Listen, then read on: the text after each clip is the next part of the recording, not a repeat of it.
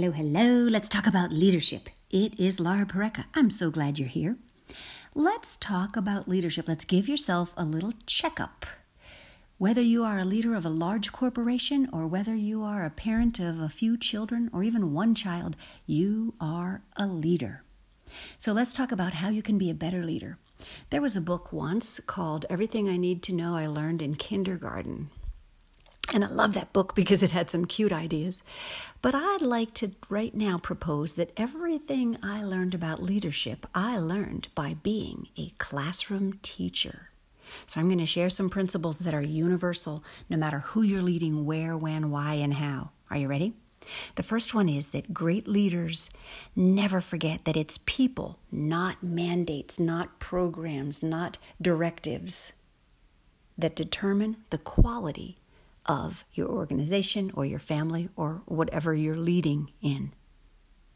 That's right. Now, on a scale of 1 to 10, how do you feel about that? Are you someone who really puts that emphasis and care into the people and recognize that that's the most important thing? When I'm helping businesses with marketing, it's all about not just the employees, but the customers, and both employees and customers need to be treated as the beloved. So think about that. Do you, on a scale of 1 to 10, how important are people to you as a leader? All right, number 2, because I told you I was going to give you a dozen or so. Great leaders establish clear expectations from the start and follow them consistently as time goes on. This is one that I had struggled with in the past with my children.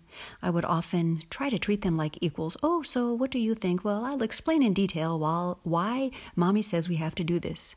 And for some reason, I didn't do that in the classroom. Boy, I had those clear expectations. We used cueing as the kids walked in the door. As we enter the room, make sure you open your book to page 42.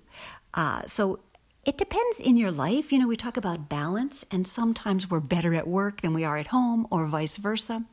But just looking at whatever is most important to you that you consider you're a leader in, how do you rate yourself on a scale of 1 to 10? As a great leader, do you establish clear expectations from the start, and do you follow them consistently as time goes on? Something to think about, some area for some of us to grow in. I know I grew in that way with my children. I kind of raised 2 only children because when one was 12 and a half, I had my second child. So basically, I've been raising children for 32 years. And only 2. All right, so number 3. When your people, I'll say people because it could be for you, your students, it could be your family, your children, whoever you're leading, could be your whole organization, could be your leadership team, whoever your people are. When your people, let's use a word from the classroom, misbehave. What do you do? Because great leaders have one goal: to keep the behavior from happening again. See, they don't focus on, oh, you're bad, what you did was bad, let's punish you. It's all about bad, bad, bad. Instead, they focus on what can we do that's positive and productive and leads us in the direction we want to go, which is that misbehavior not happening again. How do you rate yourself on a scale of 1 to 10? Number 4, great leaders have high expectations for their people, but even higher expectations for themselves. I have always been a continual learner, and I have always had high expectations for myself. When we get into trouble is when we are too focused on our people and what they're doing wrong and our expectations of them, and less focused on our expectations of ourselves. See, if you keep growing, your people will grow. When I do trainings in leadership, it's always about helping my leaders of that organization to grow, because then naturally the fallout will be better home life and better life with their employees and their teams that they're leading. Scale of 1 to 10, where do you fit in there?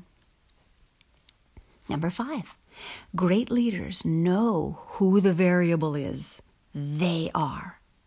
You know, a good leader will consistently strive to improve and focus on something that they can control, which is their own performance. So always turn it around and focus on what you can do to grow. On a scale of 1 to 10, how good are you at that? Do you know that the variable is you And when things are going awry, do you blame everyone else or society or the trends that are happening? Or do you say, I'm the one who takes 100% responsibility for this? Number 6, great leaders create a positive atmosphere in their organization. They treat every person with respect. In particular, they understand the power of praise. As a classroom teacher, this is something that we know very well. People need to know that you care or that you notice even what they're doing. Praise goes a long way. You create the atmosphere. When I was a classroom teacher, my class was like a kingdom and I was the king, except for I knew well to give choice. And I think I've told you this before, but in second grade, I would have the students sitting in groups of 4, put 4 books on the table and say, choose a book. So every week, for 4 weeks, they got to choose one of those books. And they felt so confident and happy about being able to have choice, because when we have choice, when we let our people have choice, they will have ownership. They buy in more. But don't you know, at the end of the 4 weeks, all 4 of those students had read all 4 of those books. And in second grade, it's all about having them read on grade level so they can improve their vocabulary and improve their reading skills to get to the next level. So we want them to read a lot on their level. So do you do that with your people? Do you make sure that the atmosphere is set, that you recognize that you set that atmosphere? And do you treat everyone with respect? Understanding the power of praise? Scale of 1 to 10, where are you there? Number 7. Great leaders consistently filter out the negative that doesn't matter and share a positive attitude.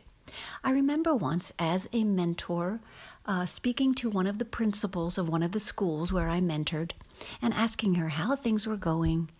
And she said, the hardest part of my job is trying to filter out the mandates and things that come from above that we must do so that my teachers can do what they need to do, which is teach. And that was a great leader. Think about that. Being able to filter out what doesn't matter and constantly remain positive. Great leaders are consistently filtering out negative things that don't matter.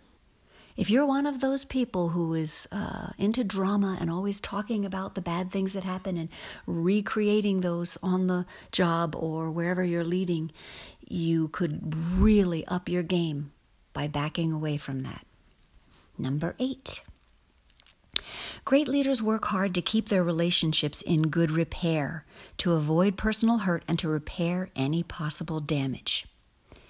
A poor leader will yell at an employee and then never return to that employee to have a smoothing over conversation, to apologize or whatever. But a great leader would work hard to keep relationships in good repair. Why? Obviously, because good relationships lead to better work environment, which lead to better productivity, higher sales and revenue, everything. If it's at home, of course you want your children to be happy and productive, your spouse. Of course, if you're leading a small group, you want everyone to get along well. Your job is to keep those relationships in good repair. On a scale of 1 to 10, give yourself a rating. Number 9, great leaders have the ability to ignore trivial disturbances and the ability to respond to inappropriate, let's call it in education, behavior without escalating the situation. So let's say you're leading a team. Let's say you're in a book club and you're leading the team and something has happened that's a disturbance. Do you have the ability to respond properly? Respond to inappropriate behavior without escalating the situation. This means maybe pulling the person aside who's responsible instead of calling them out in front of the group to embarrass them and cause them to need to react in a negative way. There are so many interpersonal skills necessary in business and in your personal life. Once you develop them, work on those interpersonal skills because you will become a great leader if you do.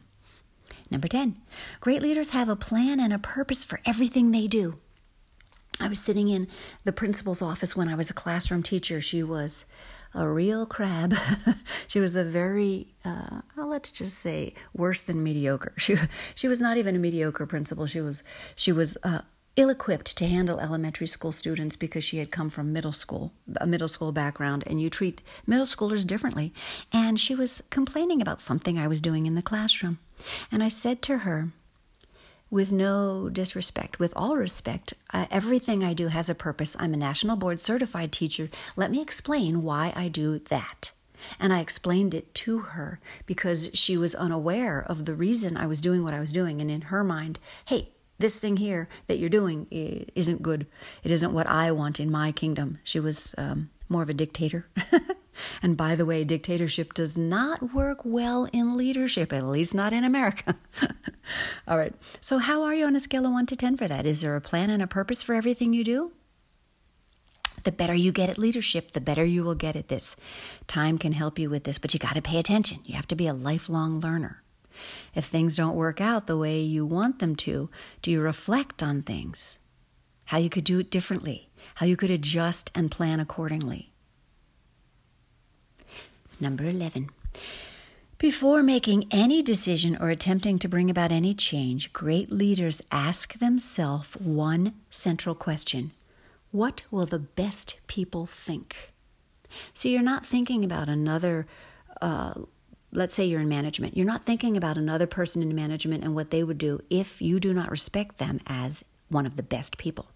Think of the best people. When I became a speaker, I thought, what would Martin Luther King Jr. say to me about speaking, public speaking?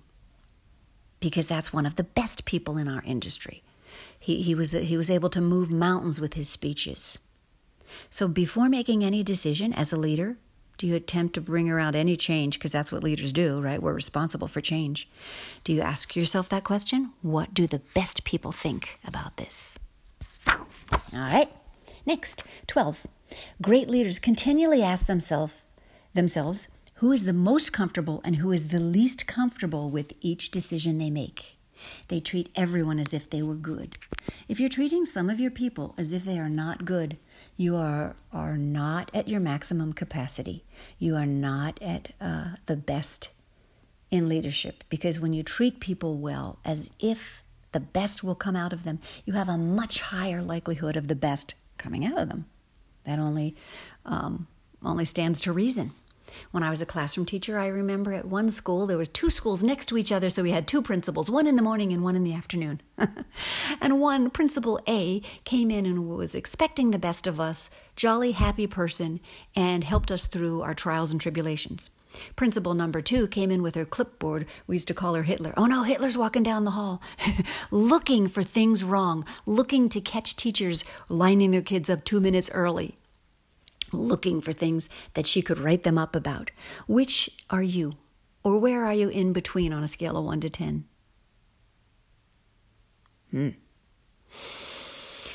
Now, along with that, being comfortable, let's think about making people comfortable, because some leaders tend to want everyone to be comfortable. I've done this myself with family. Oh, I want the spouse and the children to be comfortable, so I'll do something that doesn't really rattle people too much. But that is not what we're talking about here. Yes, treat everyone as if they're good, but also continually ask yourself who's most comfortable and who's least comfortable, because people who are most comfortable will grow the least, and people who are least comfortable are forced to grow. So this is a little bit of a trick one. You're thinking, I'm probably supposed to ask myself who's most comfortable because I want everyone to be comfortable. No, you want people to be a little uncomfortable. In the classroom, when students are learning the most is when they're just at the edge of comfortable. It is just a little too hard. It's a little too difficult for them. You don't want it to be way too difficult or they can't make that jump. It's not a firm enough foundation. But if it's too easy, they're not growing. That's in life in general, in your whole life. If your relationship is too easy and too great, nobody's growing. Don't stay there too long. Remember, an object in motion tends to stay in motion, so you don't want to be too comfortable too long staying still. So remember to pay attention to who's least comfortable and that they'll be growing. And those people that are most comfortable, maybe you want to think about what you can do to give them a little bit of discomfort to push them to grow. 13.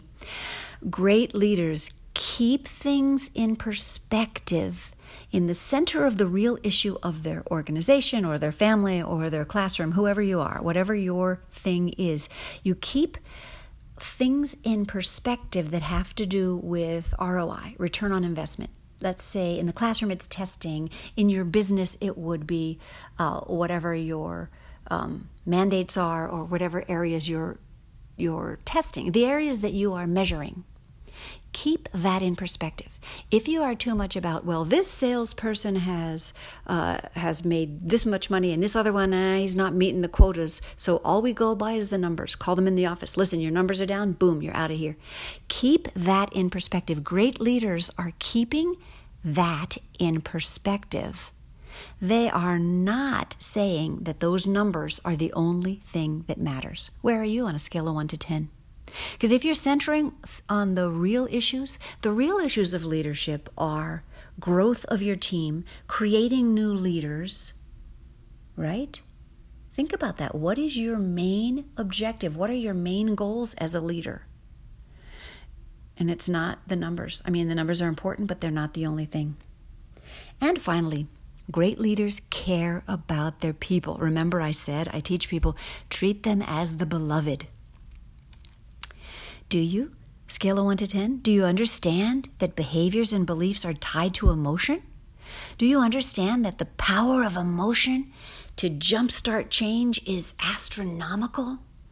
Utilize emotion. Tap into that. If your people love you, they will walk over broken glass for you. Be a great leader and understand the power of emotion.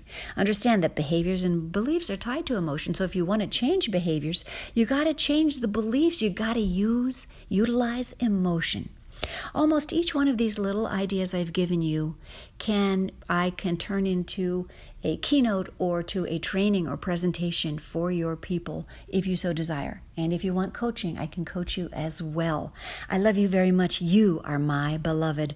And I hope you did well as a leader on your scale of 1 to 10 as you're in your leadership. And more importantly, that wherever you fell on that scale of 1 to 10, that you are growing. That's more important than where you are, is that where you're going. Love you lots. Bye-bye.